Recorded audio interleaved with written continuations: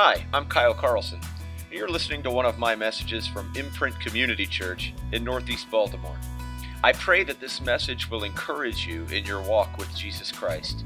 Visit us online at imprintcommunity.org and worship with us in person on Sundays at 10 a.m. at Seven Oaks Elementary School. Enjoy the message. We are coming toward the end of this book, really just a few weeks left as we follow the journey of Jesus. Now we are in his, what's called his passion, that is his suffering and death, and eventually leading, of course, to his resurrection. The last time we were in John's Gospel, we saw Jesus on the cross. Jesus was condemned to death, to die as a traitor to Rome on false charges, of course, through no wrongdoing of his own. Yet he was condemned to be crucified, and so the Roman governor Pilate delivered him over to the soldiers, and they led him to this hill outside of Jerusalem, and between two other criminals, actual criminals, robbers, he was crucified. And so the passage we looked at last time ended with the death of Jesus. Just as a reminder, if you'll look at verse 28 of chapter 19, you see these words. After this, Jesus, knowing that all was now finished, said, to fulfill the scripture, I thirst. A jar full of sour wine stood there, so they put a sponge full of the sour wine on a hyssop branch and held it to his mouth. When Jesus had received the sour wine, he said, It is finished. And he bowed his head and gave up his spirit. So Jesus has died, and even in his dying, he gave up his spirit. And John, I think, even words it to demonstrate to us that Jesus is in command. Jesus is in control.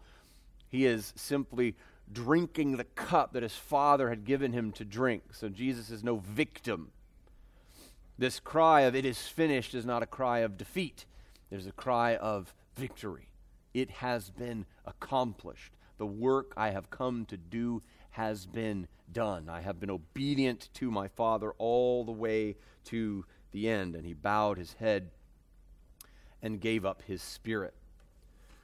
The verses we will look at today have all to do with what happens to the lifeless body of Jesus after his death. It is obviously unnecessarily dark. It is heavy and somber and, in a way, difficult to witness and observe and to consider. And yet John has very important truths for us to see in the midst of this. He didn't just skip ahead to he gave up his spirit to he rose from the dead.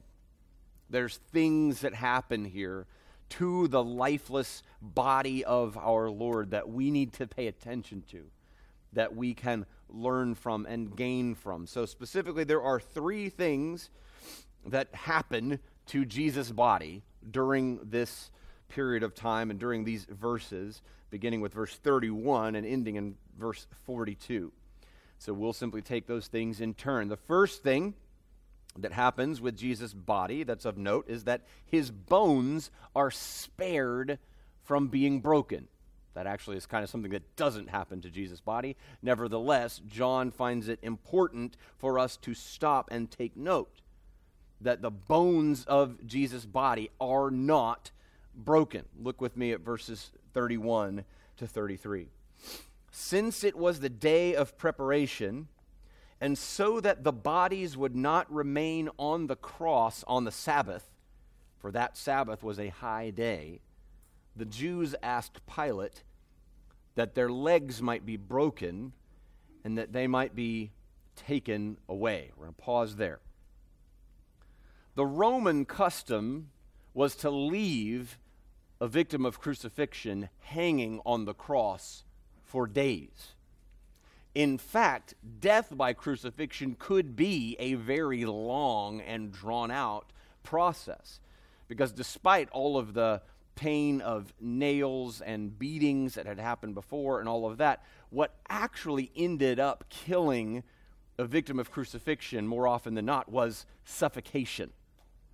Because the way that this worked, and forgive me for the graphicness, the darkness of this, the way that this worked was the hands of the victim are above the head and nailed to the cross, and then the feet of the victim are put one on top of another with a spike driven through that to the cross.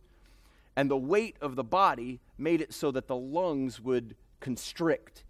In order to breathe, the person on the cross would have to push up with his legs in order for his lungs to expand, to take in a breath, and then lower again as he exhaled.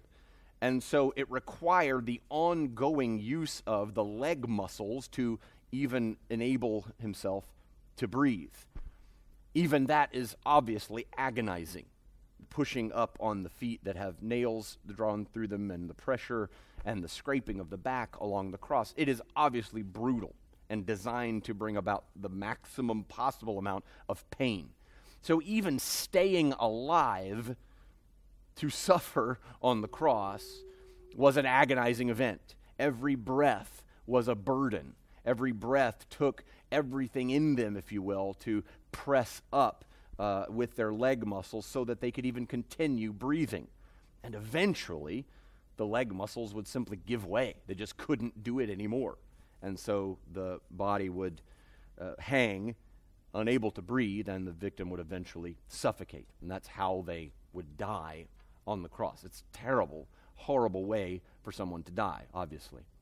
But the Roman custom was, even after the victim had died, just leave him hanging on the cross for days, exposed to the elements and animals and whatever else, the rot that would obviously start to set in to a dead body, as a further warning, a deterrent. This is what happens to an enemy of Rome, right? If you're thinking about betraying Rome somehow, or leading a revolt, or joining a revolt against Caesar, this is what's going to happen to you.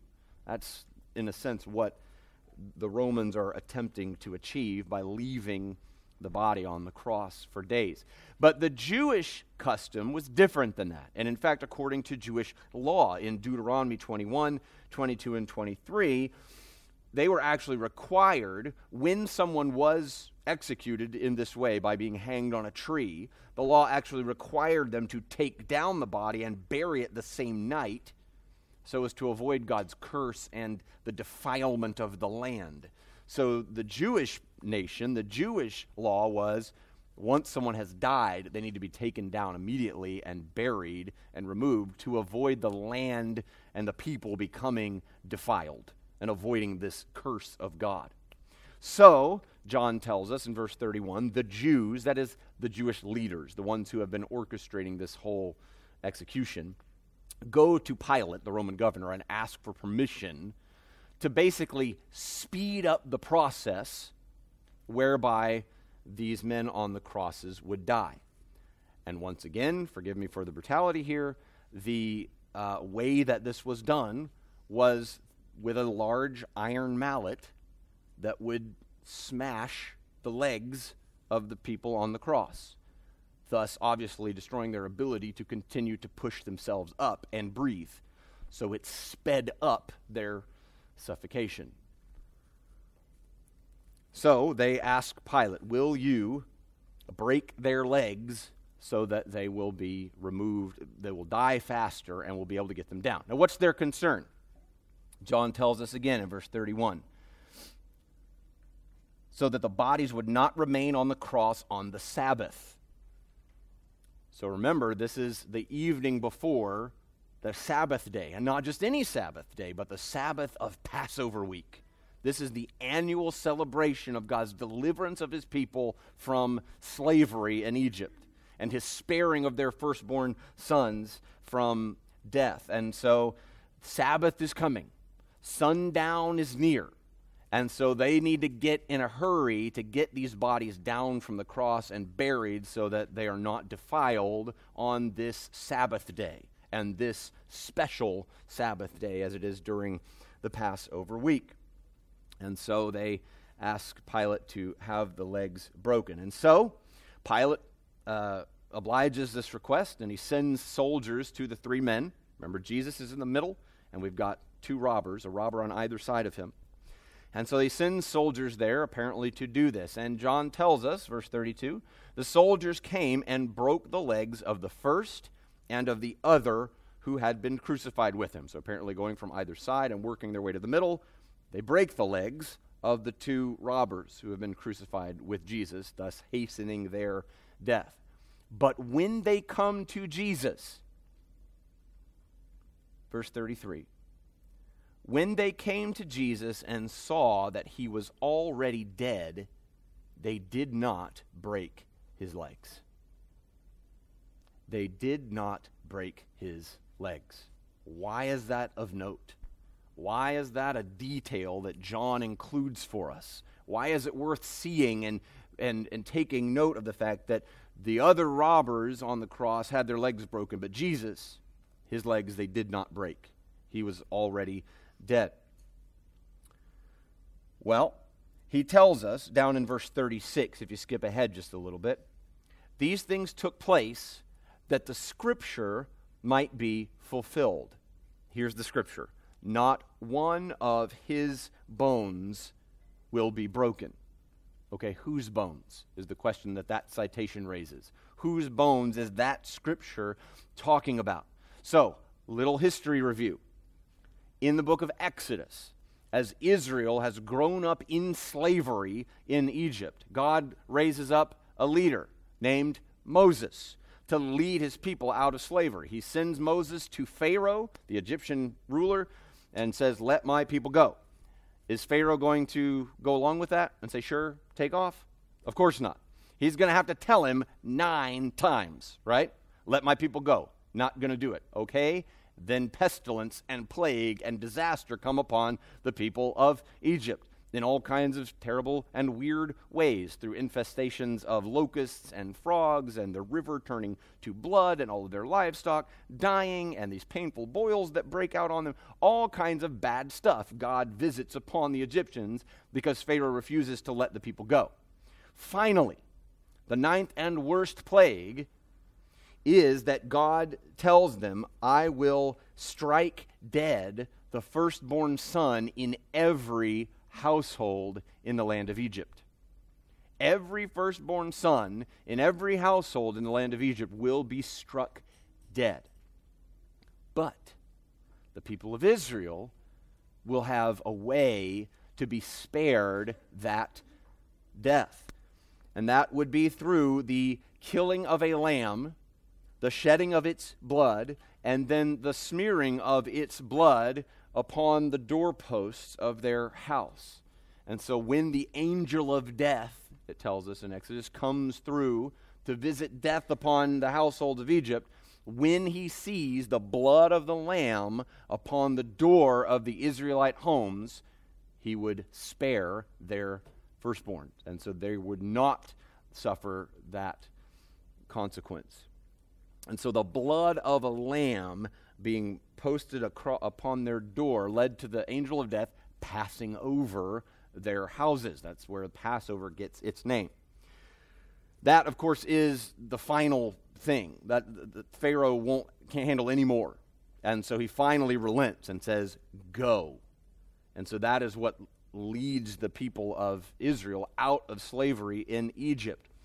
So when God gives this Passover sign to the people of Israel, he tells them, you're going to do this every year forever. And when you do it, he gives them some particular rules. And here's the verse that I want you to see that John is quoting from. In Exodus 12, verse 46, he's speaking to Moses and the people. Here's how you are to handle this lamb and what you're to do with it. It says, it shall be eaten, that is the lamb, shall be eaten in one house. You shall not take any of the flesh outside the house, and you shall not break any of its bones. Whose bones aren't being broken? The bones of the Passover lamb. The lamb slain to spare the lives of the Israelites' firstborn. The lamb slain to deliver the people of God from bondage. And so we see Jesus upon the cross. his body spared the breaking of bones to fulfill this scripture, that none of its bones, that is the bones of the Passover lamb, would be broken. That's the scripture that is being fulfilled in this apparent non-event, that Jesus' bones didn't get broken. What that reminds us of, what John wants us to see, is what John the Baptist said of Jesus in chapter 1, verse 29. Behold, the Lamb of God who takes away the sin of the world. This Jesus, crucified, lifeless, his death brings about deliverance of God's people from bondage. His blood was shed so that we could be spared from death, so that we could be delivered from our bondage to sin and death. So Jesus is the Passover lamb. It's no accident that the crucifixion took place during Passover. That is God's meticulous providence in demonstrating the fulfillment of this ages-long tradition and commemoration is fulfilled in Jesus' death on the cross. He becomes the sacrifice for sins. Praise God for his mercy to us in the death of Jesus. Have you had your sins forgiven, your soul freed from bondage to sin by turning to Jesus Christ in faith? He invites us all. Look upon him, come to him in faith, repent of sin, and his death as the Passover lamb will be applied to us, and we will be delivered from our bondage to sin and death. His bones were not broken. Praise God. The second thing that happens to his body is that his side is pierced. His side is pierced. Go up at verse 34. One of the soldiers, so after they've come to Jesus and found that his legs, or that he was already dead, so they didn't break his legs, but one of the soldiers pierced his side with a spear, and at once there came out blood and water. So apparently, in an effort to confirm what was evident to the naked eye, that is, that Jesus had died already, this soldier takes a spear and pierces Jesus' side. John tells us at once there came out blood and water. At once meaning at the same time. Both blood and water together, distinct from one another, but there clearly seen. Now, in the interest of time and of not grossing you out too much, let me simply say that there are plausible medical explanations for the appearance of two distinct fluids appearing upon this piercing that would be intended to confirm death. And in fact, the presence of these two fluids, what John calls blood and water, probably looked like water, wasn't actually water per se, are a firm indication that the body has ceased to function and the victim has been dead for some time. So, at the most basic narrative level, the piercing of Jesus' side has the function of informing the reader, Jesus is dead. Jesus is really dead. He's not mostly dead. He's all dead. So the piercing of Jesus' side and the appearing of this water and blood together conclusively shows us Jesus has truly died. So there will be none of this theories of Jesus merely fainting and then just, kind of coming to himself later after they've buried him. Nothing like that will work. Jesus is clearly and obviously dead. But John doesn't want us to just speed past that detail and just observe, okay, Jesus has died. Now let's keep going. In fact, he sort of urges us. He sort of like grabs you by the shoulders and goes, look at this. Don't miss this. Look at verse 35. He who saw it has borne witness. His testimony is true, and he knows that he is telling the truth, that you also may believe. Why are we getting so serious all of a sudden, John, about us really taking you at your word on this?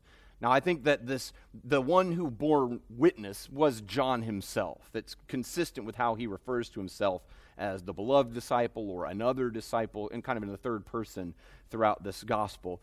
And we know that John was near enough to the cross for just a few verses earlier, Jesus to address him directly when he said, "Behold your mother," and "Woman, behold your son." And so we know that John has been near the cross, and he is reporting all this as an eyewitness. And so now he's drawing our attention to that. I saw this. This is true. I saw this with my own eyes. I promise you this happened that you may believe. So what is he trying to get our attention for?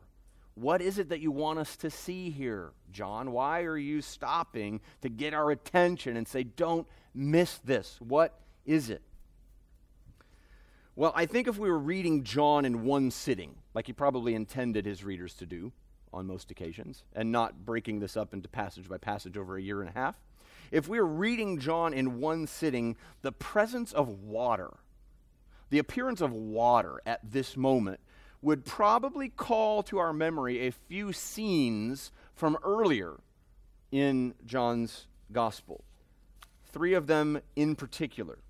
First, in John chapter 3, a Pharisee by the name of Nicodemus came to Jesus by night.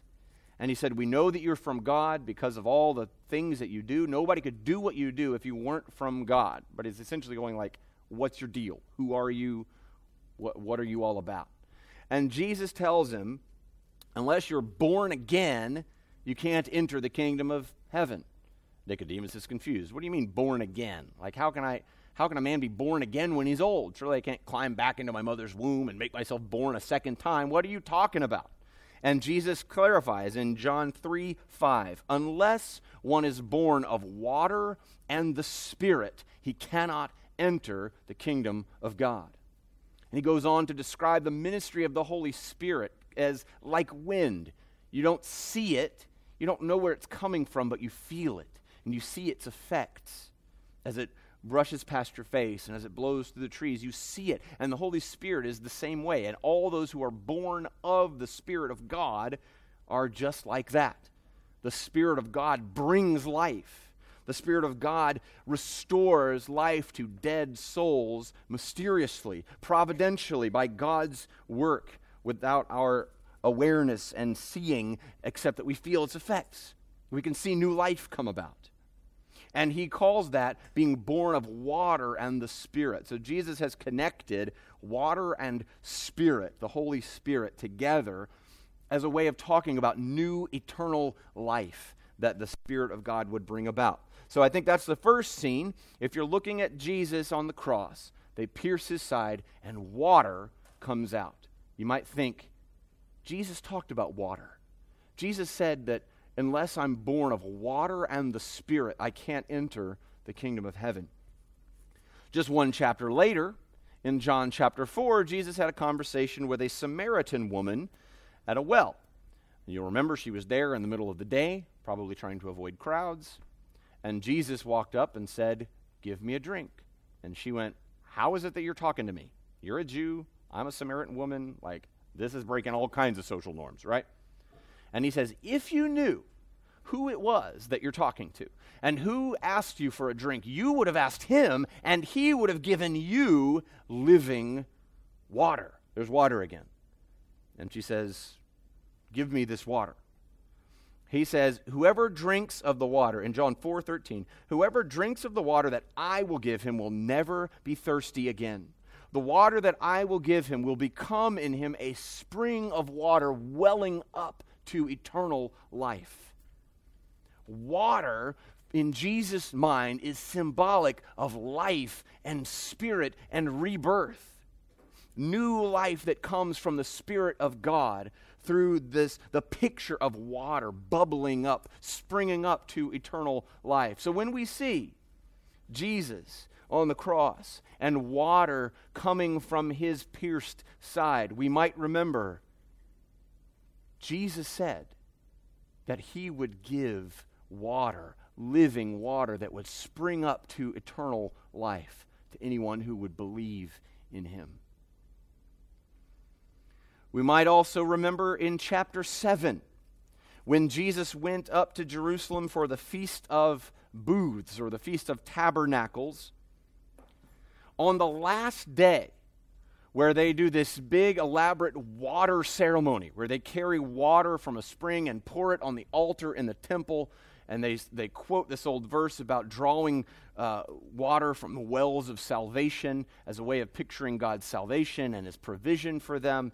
Jesus, in chapter 7, verse 37, on the last day of the feast, the great day, that is when they're doing this water ceremony, stood up and cried out, "If anyone thirsts, let him come to me and drink. Whoever believes in me, as the scripture has said, out of his heart will flow rivers of living water." You might already make a connection. Living water, eternal life, born of water and the Spirit. But then John does us a favor, makes it even more explicit in verse 39. Now this he said about the Spirit, whom those who believed in him were to receive. For as yet the Spirit had not been given, because Jesus was not yet glorified. At that point, in John 7, Jesus' glorification, that is the hour of his suffering and crucifixion and death and resurrection, had not yet come. So the Spirit of God was not yet given to his followers in this way. But he is saying, whoever believes in me, out of his heart will flow rivers of living water. What does that mean?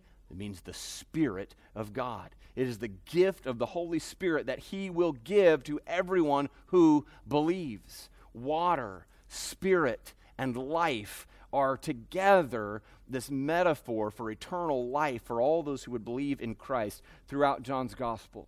So when we see the side of Jesus pierced and blood and water flow, perhaps we think this water might have to do with the life that will come through the gift of the Holy Spirit. And you might even remember Jesus' more explicit promises to his disciples during his farewell speech, where we've been much more recently in John's gospel. In John chapter 14, he told them in verse 16, "I will ask the Father, and he will give you another helper to be with you forever, even the Spirit of truth. You know him, for he dwells with you, and he will be in you." Right? For these disciples in that moment, the Spirit is with them. But there's a day coming for them when the Spirit would be in them. That day, by the way, happened in Acts chapter 2, the day of Pentecost, when the disciples were waiting for power to clothe them from on high, is the way Luke writes it in Acts 2. And the Spirit of God comes and indwells them, and suddenly they boldly proclaim the gospel of the kingdom of Christ. And he told them again in John 16, "I tell you the truth, it is to your advantage that I go away. For if I do not go away, the Helper will not come to you. But if I go, I will send him to you. And when he comes, he will convict the world concerning sin and righteousness and judgment." I know that's a long way to go, but I think John intends for us to see water flowing from the side of Jesus as a metaphor for the life that comes through the Spirit of God to everyone who believes in Jesus Christ. The water that flows from the riven side of our crucified Lord is a symbol of the eternal life that would fill the heart of everyone who would believe upon him. It represents the Spirit of Christ coming to dwell within those who place their faith in Jesus, and the cleansing for sin that was accomplished by his death on the cross. I think that's why he slows us down. This is for real. I saw this. Pay attention to this. There's an old praise song I used to sing a lot when I was in, high school, college, that says, "I'm forgiven because you were forsaken.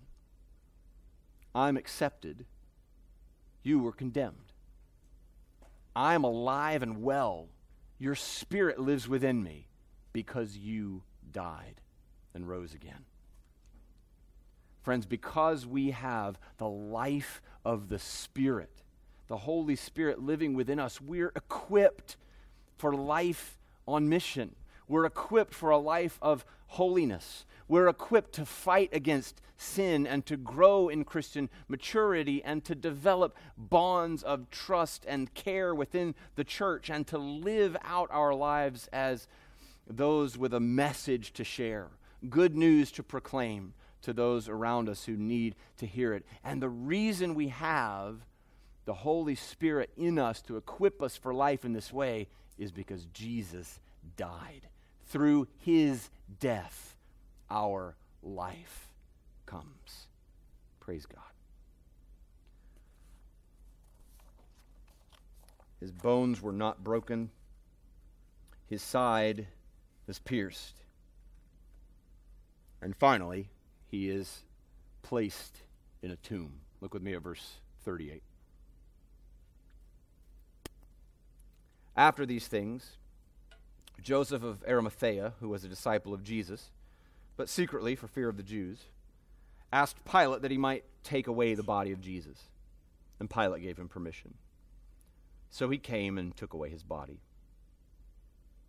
Nicodemus also, who earlier had come to Jesus by night, came bringing a mixture of myrrh and aloes, about 75 pounds in weight. So they took the body of Jesus and bound it in linen cloths with the spices, as is the burial custom of the Jews. I'm going to pause there. This burial scene is important for at least two reasons. Number one, the most obvious, is that it sets the stage for the eternity-shaking events of Easter morning. But that's next week. The second thing that it does is it introduces us, if you will, or brings out of hiding two followers of Jesus who to this point who have remained in the shadows for fear of the other Jewish leaders. The first of those two is a man named Joseph of Arimathea. John tells us in verse 38 that he is a disciple of Jesus, but secretly for fear of the Jews. Mark actually gives us a further detail on this man. In Mark 15, verse 43, he tells us that Joseph was a member of the council, that is the Sanhedrin. Remember, the Sanhedrin is like the supreme court of the Jews. This is the group made up of Pharisees and scribes and priests and the high priest that is responsible for this plot to kill Jesus. The reason Jesus is hanging dead on a cross is because the Sanhedrin planned to put him to death. Now, Joseph was a member of the Sanhedrin, but did not go along with their plot. He tells us he was a member of the council who was looking for the kingdom of God. He was looking for the kingdom of God. So Joseph is listening. Joseph has a spiritual mind, a spiritual ear, and he sees in Jesus, this is something special. This is unique. John tells us in verse 38 that Joseph has asked Pilate for permission to take custody of the body of Jesus, and Pilate grants him this request. So Joseph is now, by his probably compassion, but moved as he has seen what's happened to Jesus here, he's moved now out of the shadows to go to Pilate boldly and ask that he might take the body of Jesus into his personal custody. And the second of these guys is Nicodemus. You remember him. Actually just talked about him in chapter 3, the Pharisee that came to Jesus and said, "What do I got to do?" And Jesus said, "You got to be born again." And he's like, "What does that mean?" That's the Nicodemus we're talking about. That Nicodemus appeared again in John chapter 7 when the Sanhedrin was meeting to discuss what to do about Jesus. They had planned to try to arrest him. They sent some officers to get him, and even the officers were like, "This guy's too impressive. We can't do anything with him." And so the Pharisees and the priests were mad. And were like, "Who is listening to this guy? Let's just go get him." And Nicodemus spoke up in chapter 7, verse 50 and 51, and he said, "Does our law judge a man without first giving him a hearing and learning what he does?" And they answered him, "Are you from Galilee too?" Right? So they have disdain for Nicodemus's response to that. But what Nicodemus is doing there is kind of going, let's just slow down. Like, let's at least give the guy a fair trial, right? So he doesn't come right out and say, "I'm with him," right? "I believe in him. I'm following him." But he's at least showing signs that he's He's sympathetic to Jesus, maybe inclined to believe him, but is afraid of what it will mean for him as a Pharisee, as a member of the Sanhedrin, to throw his lot in with Jesus, because, of course, we know what happens to Jesus. But apparently, by this time, Nicodemus is convinced of the true identity of Jesus and has come to believe. Perhaps he's been born again by water and the Spirit, as Jesus had told him he must be. I find this detail so sweet and so encouraging. It's so encouraging to me that this man of power and prestige, so afraid for so long, so uncertain, now finds the strength of faith and conviction to publicly identify himself with Jesus and throw his hand in among his followers. I'm with Jesus. That's what he's doing by going to him with all of these burial spices. By the way, 75 pounds worth of burial spices, that's a standard amount for the preparing of a body, but it's way more than Nicodemus is going to carry by himself. So he's got to bring his own probably servants and helpers to help him bring all of these burial spices. And so he has now enlisted his servants to come and help him bury Jesus.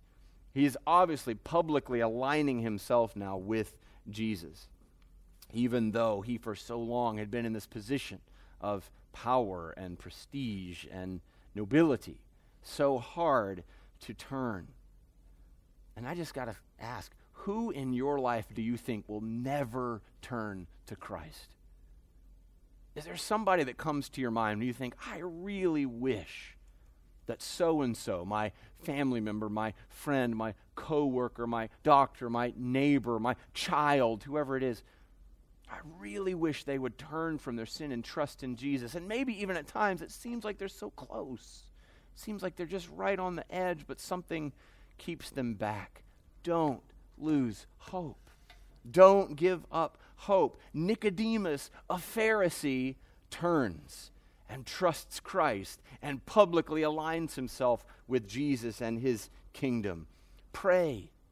Speak the gospel. Invite your friend or family member to a church gathering or to a Bible study, or don't give up hope. God may be working in his heart even still. So verse 39, Nicodemus comes bringing a mixture of myrrh and aloes to help to prepare the body of Jesus for burial. So look with us in verse 41. Now in the place where he was crucified, there was a garden. And in the garden, a new tomb in which no one had yet been laid. Matthew actually gives us the additional detail that this tomb belongs to Joseph. Joseph of Arimathea, this wealthy man, apparently, who has come and asked Pilate for the body of Jesus. It says he laid Jesus in his own new tomb, which he had cut from the rock. And he rolled a great stone in front of the entrance. And so this tomb belongs to Joseph. No one has used it. They have not laid anybody else in this tomb. It's a new tomb, one body in. That's an important detail for the events that are going to come next week. Because there's only one body in there right now. When they find it empty, there's only one possibility for what happened. So verse 42 tells us, so because of the Jewish day of preparation, since the tomb was close at hand, they laid Jesus there. So Jesus is laid to rest in this tomb. I want to share with you some song lyrics that I think are very fitting and poignant by Andrew Peterson, called God Rested, and it's about the laying of Jesus in the tomb. So they took his body down. The man who said he was the resurrection and the life was lifeless on the ground now. The sky was red as blood along the blade of night. As the Sabbath fell, they shrouded him in linen and dressed him like a wound. The rich man and the women, they laid him in the tomb. So they laid their hopes away. They buried all their dreams about the kingdom he proclaimed, and they sealed them in the grave as a holy silence fell on all Jerusalem. 6 days shall you labor, the seventh is the Lord's. In 6 he made the earth and all the heavens, but he rested on the seventh. God rested.